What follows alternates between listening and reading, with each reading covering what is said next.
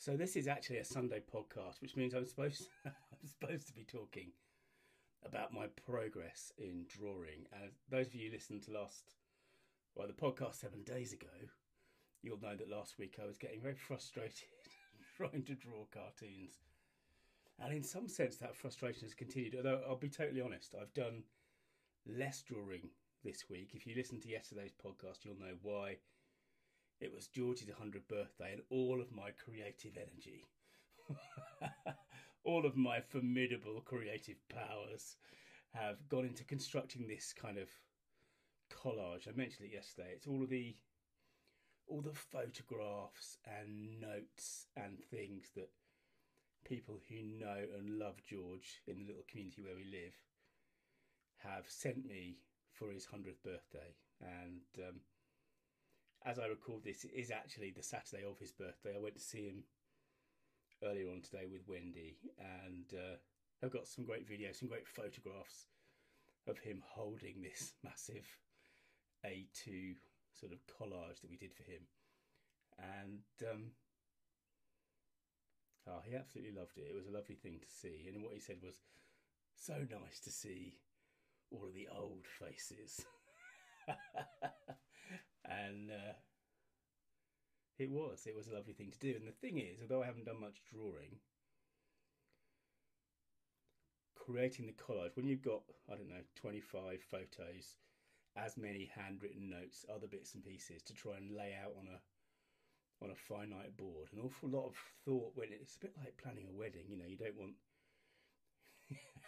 you don't want people who don't like each other sat next to each other. And likewise with this, we wanted to make sure, of course, that the right notes were with the right photographs, that George was prominent. His wife Elsie, who he passed away a few years ago, was also on there. There was an illustration of their house, the house that I'm now speaking to you from, and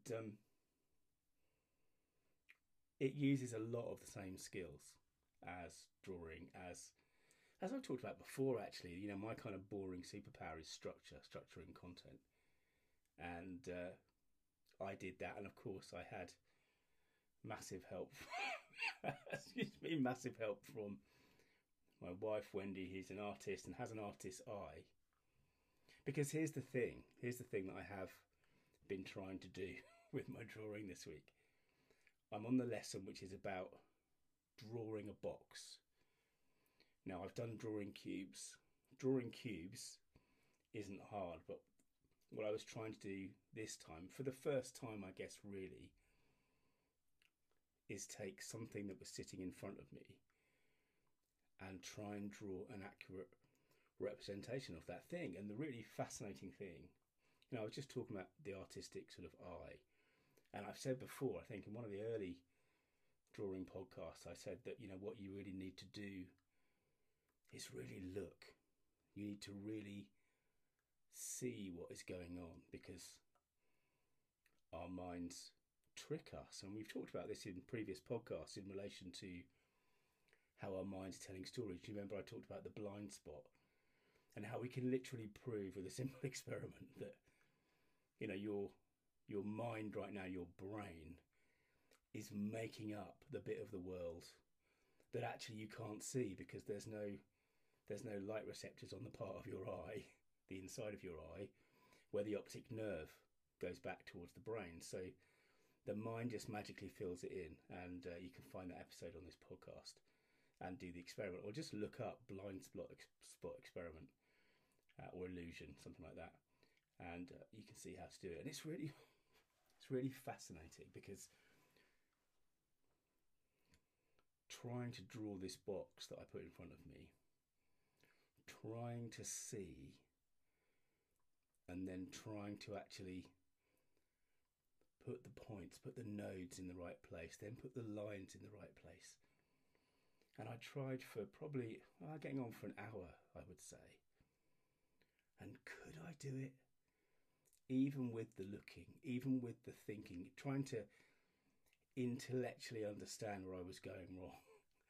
Something between my hand and my eye and my brain, somewhere in there, the signals were getting mixed up. And I know that part of this is our brain trying to make life easier for us.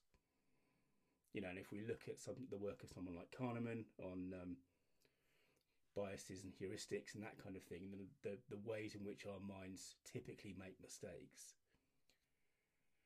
they're always typically making mistakes because overall, in general, the bias works in our favour.